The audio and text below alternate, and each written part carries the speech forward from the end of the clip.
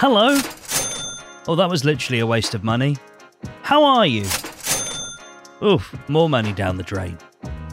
This week's episode of Making Conversations Count, which I'm massively exaggerating, of course, was all about the lack of return on investment when you do a podcast. Wendy spoke to Travis Chappell, who runs kind of a service for people that are spending all the money on their podcast and not getting paid for it. We're not talking about advertising and sponsorship here. No, something quite different. In case you missed it, here's a clip. People sometimes take podcasting opportunities for granted. You know, they're looked at more like a PR campaign, like somebody's writing an article, and it's just not the same thing. I'm going to assume if you're still listening that you heard the episode and you're wondering about it. You're thinking, do I sign up for this? Is this for me? So Wendy and I decided to get together and have a bit of a discussion around Guestio. I was introduced to Travis through a guy who makes a very lucrative income managing guests and getting fees for placing them onto shows. And I wasn't even aware that that was a thing, right? This is how naive I am. So this guy, Travis, has got, I think, probably 750 episodes live to his name.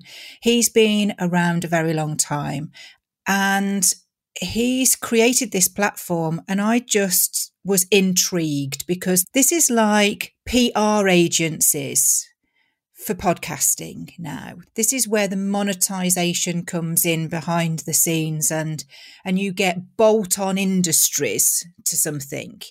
And I was interested from the point of view that podcasting has had such a huge growth. And I see this, you know, I love Good Pods because that's just the one place to go for all of the platforms. And it's just sitting and waiting for me to listen. I haven't got to faff about. So when I look at the charts on Good Pods, they've got a slider that says indie only. I still don't really like the fact that Stephen Bartlett's on that list. You can leave that in or take it out. I really don't mind.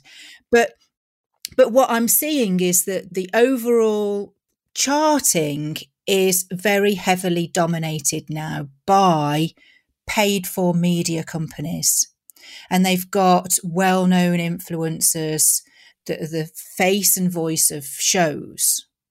So clearly money is being invested. Clearly money is being made.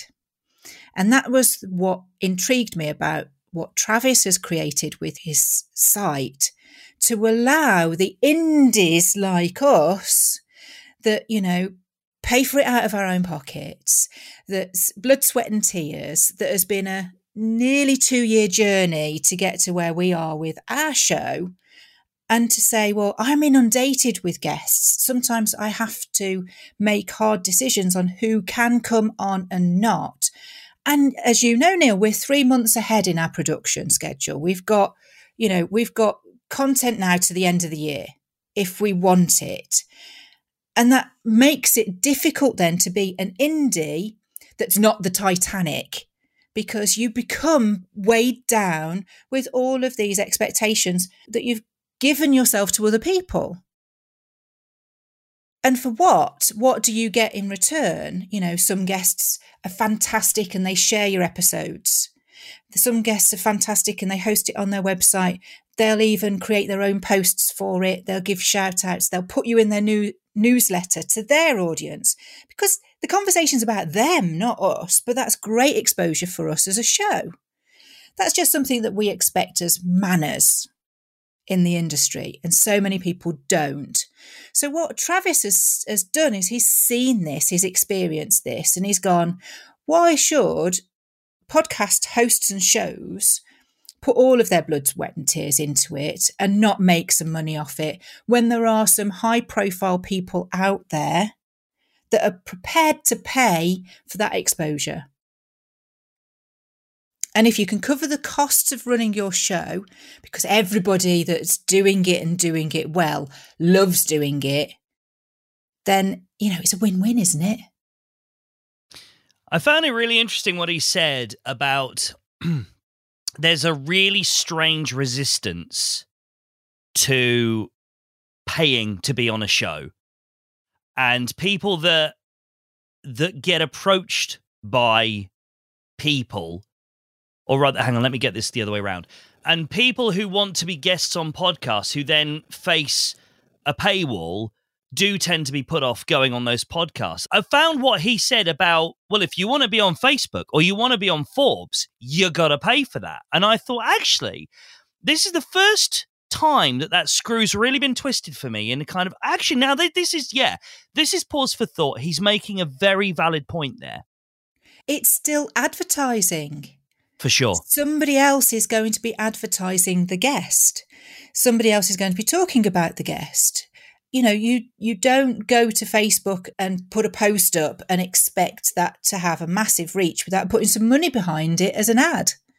This is just the same, and what I would say is that it's a better form of advertising because, and this is why I say to people, there's, audio means that you only have one tool to be able to use as a filter for that bullshit because you're listening. And you're using that active listening that I teach using the telephone to say, is this true?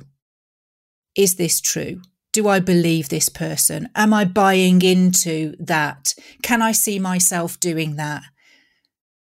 It's all about trust at the end of the day. Now, I understand that people don't want to pay because, well, don't you know who I am? kind of, and isn't it's going to be great for your show? But equally, as being a show host, I value my time, I value my reputation, I value the effort that I go to for my guests. And it's a lot of it is invisible that they won't see. That our guests won't necessarily appreciate how much you do, Neil, in the background. It's not transparent enough, and I think what it will do is it will weed out some of the sort of spare bedroom podcasts that come and go. Because if it becomes the norm for you to be able to ask guests to pay. So now, for example, when I get a podcast agency, we've got a great guest for you, I just send them to my Guestio page, which is subtext for, if you're going to get paid, I want to get paid too. Nice. And it's simple. I'm still in charge of being able to say, come on the show, I don't want any money for it. And that's what podcastguests.com is there for. So there are various different routes to get yourself on a show. But I just think that this gives shows a little bit more control over what they want to do. And it's just another revenue stream without having to rely on sponsorship or merchandise or, mid-roll adverts. It's stay in charge, people. Do it your way. You have the choice. And that's the point. Give us choice. It is true. I mean, people don't frown upon movie distribution companies for putting their content on Blu-ray, cinema screens, and the television. So why do podcasters have to put their content in one place and have one revenue stream for it? Quite agree. It's, your content is your blood, sweat, and tears, as you said, and you should have the right, without judgment, to monetize that in whatever way you feel is appropriate, given that guest. And the interesting thing is, Guestio would not have existed 5 years ago, and it speaks volumes for where we are now in terms of how our content is being valued. And with more than 80 episodes now, Wendy Wu, I know. Thankfully, you're starting to get 87, into that I can tell you. Yes.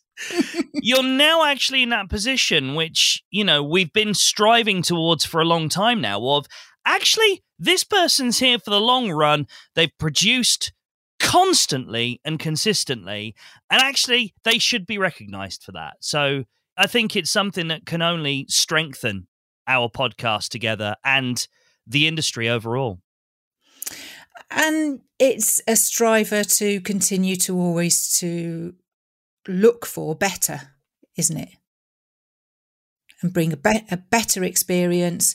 I mean, if you listen to episodes 1 to 4, to maybe now 80 to 84, you'll see a striking difference.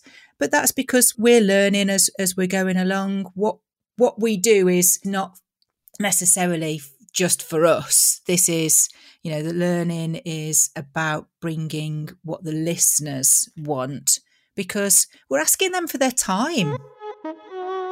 So there you have it, Guestio presenting another opportunity for you to create a revenue stream from your podcast, so you're not spending all the money on your guests' success and you're getting a little bit back in return, which is always nice. That way you can keep investing in the quality of your show. Let us know what you thought of the episode via social media. You'll find all the links and all the information at makingconversationscount.com. Until next Thursday then, when you'll have a brand new episode in your library.